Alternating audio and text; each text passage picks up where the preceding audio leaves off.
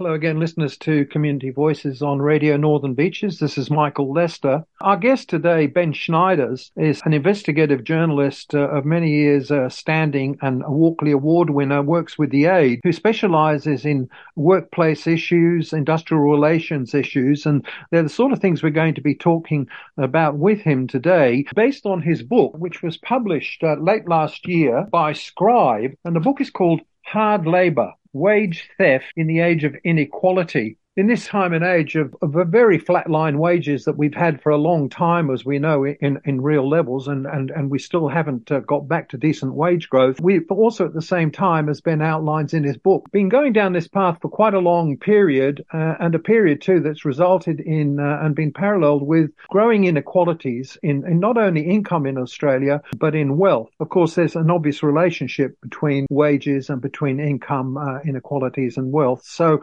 thanks for joining us on Radio Northern Beaches, Ben. Thanks for having me, Michael.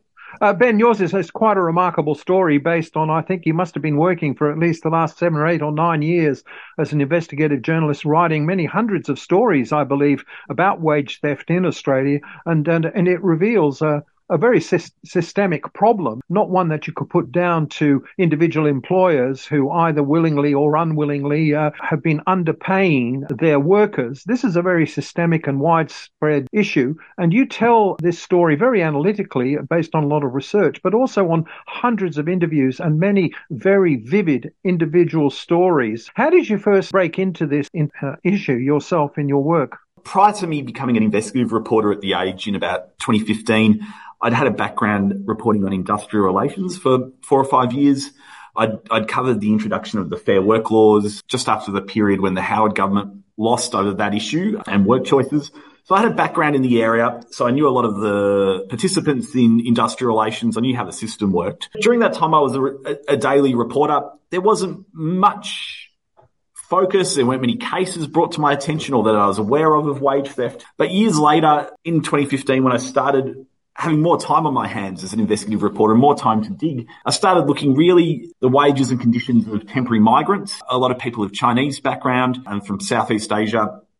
And it became quickly apparent there was big issues around underpayment, mistreatment, harassment, and the like. So that really kicked that off. And from there, it became a journey whereby over 6-7 years, I kind of moved from one sector or issue or scandal to another, where you would find repeated instances across the low wage economy of people being underpaid, sometimes significantly, and many, many other issues around mistreatment or harassment or exploitation. It was hard to not look at this and to see whether it was on farms or in hospitality or in nail salons or in fast food or retail, that these issues of non-compliance with the law weren't just individual incidents, they were systemic. There were deep-rooted drivers of this that were causing people to be not paid their legal entitlements. But it's a story that spans across some of the largest companies in Australia, McDonald's and Coles and 7-Eleven and Woolworths. But it also reveals wage theft issues by major banks and also in the smaller end of town, but still there with the low wage economy at high-end restaurants and in farms and horticulture and poultry. You mentioned just now that you originally got into this by looking at the migrant issue, so maybe that's a place to start. The stories there that you tell are the stories of in the farming sector. What's the story there with the migrant, often undocumented workers and the conditions under which you found they'd been working underpaid and often exploited and in the most terrible of conditions? Yeah, it's in many ways this is really something that's developed over decades. It's not like something that's just sprung up overnight. The working conditions on Australian farms have changed dramatically over decades. The pandemic changed things to some degree. You had a workforce that was marked by various degrees of precariousness. At the bottom of that is what you call, the undocumented workers, and they might be people who have come here, whose visa has expired, who have come here without a visa, and are working on farms and really playing a game of chicken, trying to avoid the authorities, trying to deal with unscrupulous middlemen, and being paid quite often lamentably low rates of pay, handfuls of dollars an hour. They'd be paid what are called piece rates. You paid for how much you picked, and that was largely at the discretion of the employer. So someone could pick a lot of fruit or a lot of whatever, and might just end up with a day's work once the deductions are made from their accommodation, which will be run by a middleman, from the buses, and from the amount of work that they've done, with $3, $4, $5 an hour. And they've got very little recourse to complain to authorities, because they might not be here lawfully. And then there would be backpackers laid on top of that who thrown into Australian farms, and other forms of people on temporary migrant visas. It was a real mishmash of different visas and different systems. What was a feature across it on farms and elsewhere was really a pretty striking imbalance of power. There was little or no union presence, basically non-existent in that sector for a long time. And you had a very stretched or overworked ombudsman. It was just a free-for-all, really. It's on quite a reasonable scale, I believe, from what you've written. I think you quote at some point that there are 100,000 workers in our labour market without a visa, part of a very precarious, low bargaining situation, given the nature of these temporary visas. In a sense, it was the creation by the system of an underclass, you could say, and I think you describe it as such, not looked at by any side of politics in particular. It stood in great contrast to Australia's historical approach to migrants, where migrants were given full citizenship and access to full workers' rights. These temporary workers, it's a bit like what the Europeans have, but we've never acknowledged in our economy, a guest worker ethos. That's right. I think that, and it's something that's developed over time. And you're right, like Australia's migration system was marked by permanent rights and permanency largely.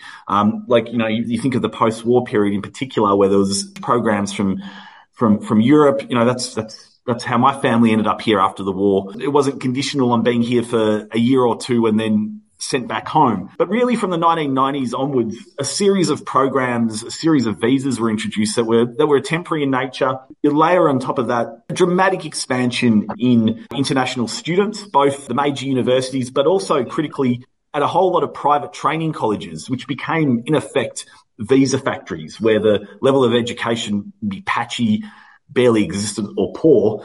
And really it was a path to having work rights here. So you had this system whereby through a variety of different visas and a variety of different schemes that were layered on top of each other and built up over several decades, that you ended up with a temporary labour force, people with work rights of upwards of 1 million people. The only way you can really describe that as is a form of guest worker program. There was nothing like that several decades ago in Australia. You might have tens of thousands of people maximum here on temporary visas or temporary work rights. You now had 1 million people, and conditional on that were visas that restricted their ability to work. If they breached those visas, left them open to both losing their job and losing their place in the country. It was a significant amount of leverage over them from employers. A lot of middlemen, criminal activities, but falling below the radar, both of government regulations and union activity, basically labour trafficking too, and a lot of exploitation and abuse. Another low-wage paying sector that you spend a lot of time talking about, beyond the farming and the horticulture and poultry and all that, is the hospitality industry.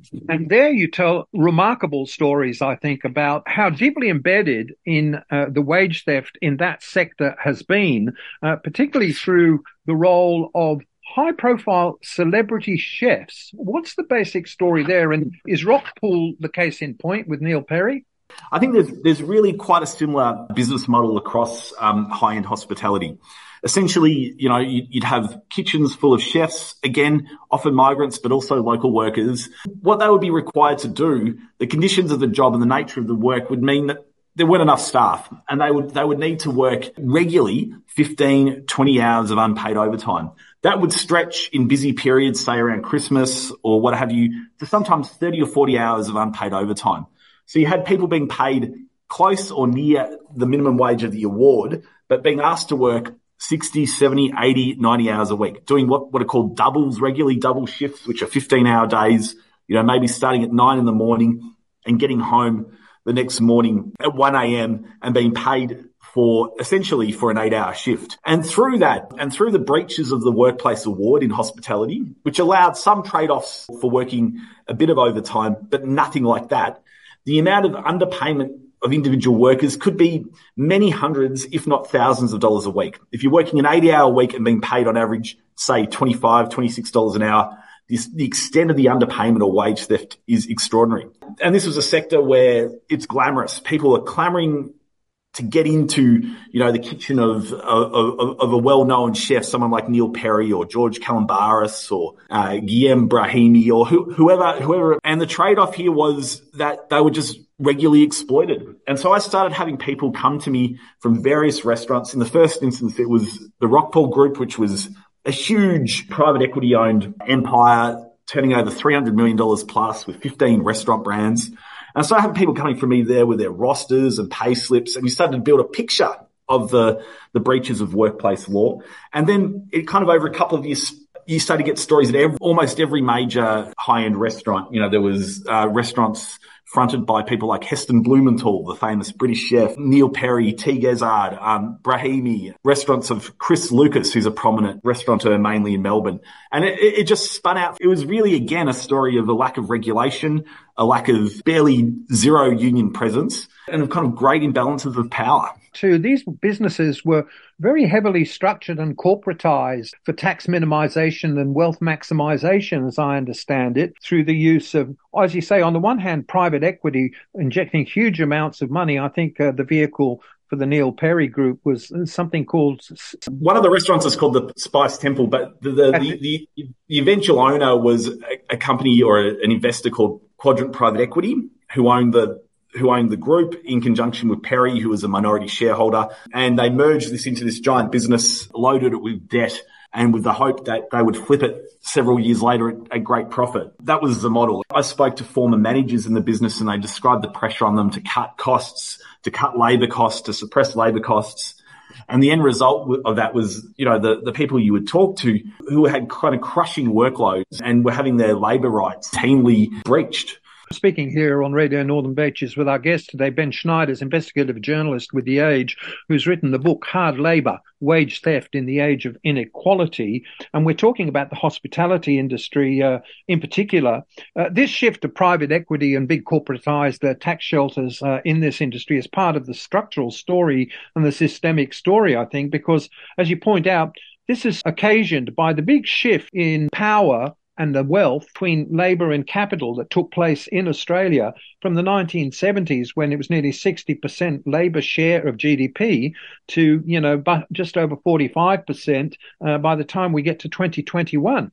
That's right. So I think when you see an individual case of wage theft, it is part of this broader trend. If you look at the historical data on income inequality in Australia, I think probably the low point in the last few hundred years was in the late 1970s. Like, the levels of income equality or income equality were very high, or income inequality were very low, far lower than they are now in the Scandinavian countries. And then you've seen a shift over the next 40 years where for whole periods can move quite slowly, but the overall long-term trend is a really quite sharp growth in inequality in Australia, income and wealth. We've had our society transformed over that period. It's been an incredible boom in wealth. A lot of people are doing really well, but the disparities in the society are now quite dramatic.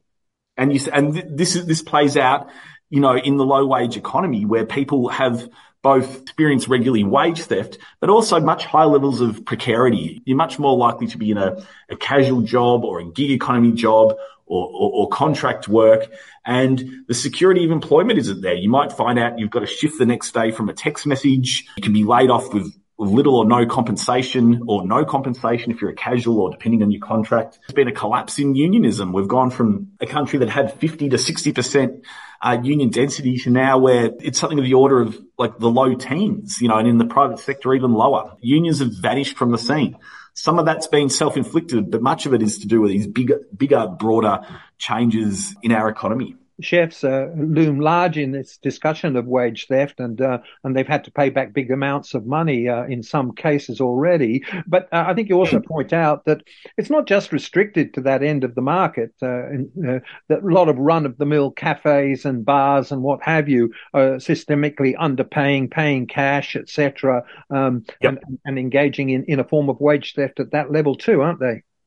That's right. No, it's across hospitality, and the Fair Work Ombudsman, the regulator in this area, has done survey work looking at across sectors, and hospitality after horticulture has the highest level of labour law breaches. It's extraordinary levels.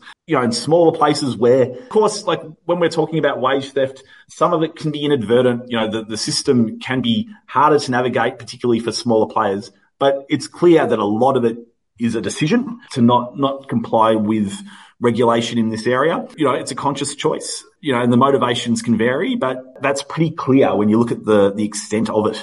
Part of the story here, of course, is a move to deregulation and loose regulation, even when regulation exists. Perhaps we could also just, while we're on the sector, looked at Heston Blumenthal, whom you've mentioned, who's a very famous UK chef who opened up I think a place called Fat Duck in Melbourne in 2014. And he was in some sort of a deal or arrangement with Crown Casino, all of which was structured in a business sense, again, to avoid paying taxes and to minimize their need to comply with laws and regulations. In particular, he was involved with the tax shelter in some Caribbean islands, wasn't he?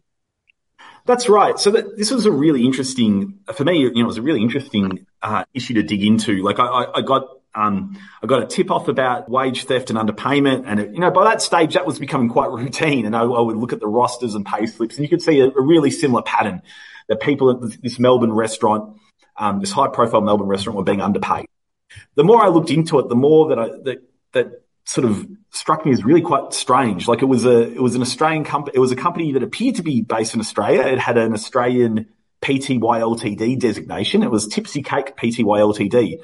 But that was just on the surface. It was actually a foreign company based out of St Kitts and Nevis, which is a really tiny Caribbean island of, I think, about 10,000 people, but which is infamous, a tax haven where people route income through to hide ownership, pay minimal tax to get around all the obligations. And some of it can be legally structured like this, but that's what it's for. It's to avoid tax, to avoid transparency. This is where this Melbourne restaurant, owned by this person with a really high profile, was structured. It was tightly linked to Crown Casino, which is a major employer in Melbourne and elsewhere. Eventually, after this reporting happened, there was a Fair Work Ombudsman inquiry, and in this one single restaurant, which was called Dinner by Heston in the end, the staff were owed more than $4 million from wage theft. The company collapsed. There was later a liquidator's report, or a creditor's report, which looked at how it was structured in some more detail. And it turned out that, Heston's intellectual property was owned through a low tax structure through the European Union. And there was an Irish couple that were getting £1 million a year. The point about all this is that the businesses are so structured, they maximize their own wealth and income from their businesses. But not only by avoiding tax, but by not complying and with exploiting their workforces. As you pointed out, Absolutely. The Fair Work Ombudsman in, I don't know what it was, maybe around 2010 or beyond, actually called in a lot of large organizations beyond hospitality. There was Woolworths, that $400 million they had to pay back, the Commonwealth Bank of Australia, $50 million. Apparently even organizations like the ABC and the Red Cross and universities. And you quote that PwC, the consultants, estimated at that point that there was $1.3 billion a year in wage theft that they could estimate going in through some of these things. Now, the political setting for all this is quite interesting because there were both moves to deregulate the economy and downscale the impact of unions. We had the Accord with the Labour government, and then we had the New Right and the H.R. Nichols Society, didn't we? All of which seemed to add fuel to this fire. They did, yeah, and it's like an interesting observation that this whole process really kicked off under a Labor government. Now, the adjustments here at first were a lot less harsh than they were in, say, the US, where Reagan was in power, or the UK, where Thatcher broke the unions. But nevertheless, there was still a diminution of the power of labour, of organised labour, and you started to see significant increases in inequality through that period, through the 1980s and 1990s. And, the trade-off was the social wage, things like Medicare, super, welfare payments and the like. But there was the start of a reduction of the power of organised labour and of unions, and that was accelerated through the 1990s onwards with the Conservative government. And the long-term shift from the 1980s onwards and the Accord has been what I mentioned earlier was that sharp reduction in union membership. Now, some of that's technological, some of that's a decline of manufacturing, but there's also deliberate policy choices here to restrict rights and restrict the rights to strike and the like. Then you have also a whole lot of economic policies that move in a similar direction. So we've transformed the economy and society over that time, and it's been, in some respects, with some important tweaks, a bipartisan project. The big story that you tell in a number of chapters is a fascinating one about the situation of unions on all this that you've mentioned, and a rather paradoxical situation that seemed to arise in the strategy of a very major union, the SDA, Shop Distributive Allied Workers, I guess, that operates in the retail sector. And it seemed, for its own survival, to have become very close to big business to try and ensure its own survival and membership, but in the process, arguably, fostered and condoned even, perhaps, significant wage theft in the case of, for example, Coles and McDonald's.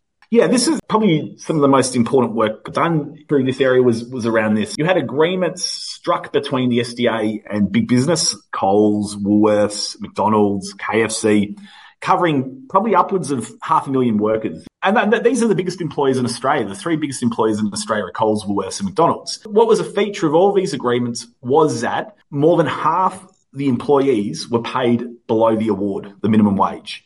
And now how this was done was that they would trade off penalty rates, all or most of the penalty rates and overtime, in exchange for small increases in the hourly rate. Now, what that meant in a 24/7 business was that people who worked at nights or weekends, which is a lot of people, could be considerably worse off. In some cases by tens, not individually, but collectively, tens, if not hundreds of millions of dollars, depending on the size of the company. Because they're giving away their penalty rates for those outside hours, are they? Yeah. And the trade-off presumably is with a small increase in the base rate of pay. That's right. And that meant that these, hundreds of thousands of workers would be much better off being paid the minimum wage of the award, which had these guaranteed minimums. So these were traded off. They were presented to the Fair Work Commission as a fait accompli between the employer and this major union, the SDA. And at that point, it appeared it was just a rubber stamp. The commission would see both parties say, well, this agreement's fine. It passes what's called the better off overall test, which is meant to be the protection that people are paid the minimum wage. They were rubber stamped, they were legally approved, and so was the wage theft in effect. But what emerged through this was, challenges to these agreements in the first instance by someone called Josh Cullinan, and a whole lot of other people who fought this. I got involved in reporting the detail of these agreements, going through the rosters and the like. And it was really clear you had through the collusion of the SDA, extensive wage underpayment. It was an incredible thing for a union to have done, to have allowed agreements to be struck that shortchanged its members and workers in low-paid work. What was the union getting out of it? What was the deal they got, the quid pro quo as a union from doing these deals? Well, this is not something that they would ever admit to. But what they got was a good working relationship with major companies. And that allowed them to be there at inductions, to sign up members and to have significant numbers of members across these low wage sectors. For instance, McDonald's is pretty notorious around the world for being extremely anti-union. It fights unions wherever they appear. But the one place, or one of the places they didn't do that, was in Australia. They allowed inductions and for the SDA to sign up young people into the union. Now, why was that? Because in the end, these agreements meant that on our estimate, that there was McDonald's and its franchisees were saving tens, if not hundreds of millions of dollars a year from these agreements that traded off basic penalty rates for next to nothing. You had kids working for $9, $10 an hour, not getting penalty rates they should have. And so this collusion appeared to be about the union having more members. So the union was paying a fee to these major employers worth 10%. Now, payroll deduction is, it's highly automated. The cost to the company of doing the deductions would be, a tiny fraction of the fees. But the SDA were paying them 10% of the cost of the fees. So it was tens of millions of dollars going from the SDA to major employers for payroll deduction. They were paying them. And as a result, they got a heap of members and they got a heap of influence within the Labor Party. Talking with Ben Schneiders, investigative journalist with The Age, about his book Hard Labour, Wage Theft in the Age of Inequality. The Fair Work Ombudsman or whatever made a decision, I believe, 2019, that restored, in the face of these SDA agreements, the minimum award and the full penalty rates. It varied from company to company, but the key decision from this, and there was a number of decisions over that period, was in 2016 when the full bench of the Fair Work Commission found that the Coles agreement failed the better off overall test, and there was significant underpayment for some workers. And from there, the arrangement between SDA and big business really started to fall apart. They weren't able to strike any more agreements like this. A lot of the agreements were either renegotiated or they went back to the award. So people started to be paid their basic entitlements. And that was a process that played out over many years, really. One example, like Domino's, which is a pretty big pizza company, Deutsche Bank did an estimate on how much they were saving from an SDA agreement, and it was of the order of $40 million a year. Now, you've got much bigger companies than Domino's who had similar agreements. And in the case of McDonald's, we did our own estimates extrapolating from the data we had.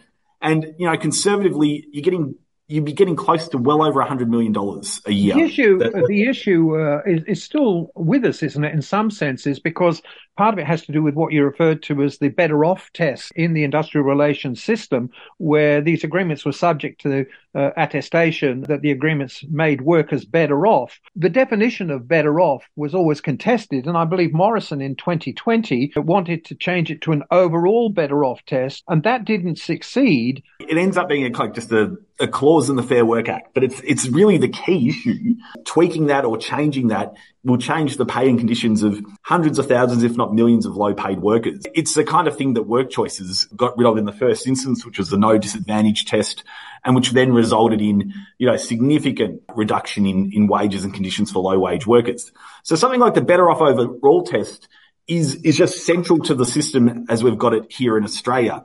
And tweaking that or moving that around to allow individual workers to be paid below award really opens the gates. Significant wage cuts. In reality, they've got limited bargaining power, limited ability to be paid more or to move into better paid employment, depending on your skills and experience. It's a really significant thing to make those changes. That didn't happen in 2020. There's been subsequent tweaks to the Act. There hasn't been substantial changes really since the Fair Work Act was introduced. The politics of this has always been rather difficult and contentious because, as I read your book, on all these cases and issues over the years, the union movement itself was kind of defending some of these actions of the SDA through the ACTU. The Labor Party, for its own reasons, was not moving, and the Liberals, for their own reasons too, took no action. So as we conclude, and what do you see as the outlook on this wage theft issue, both in terms of the newly elected Labor government or any other action through unions and workers?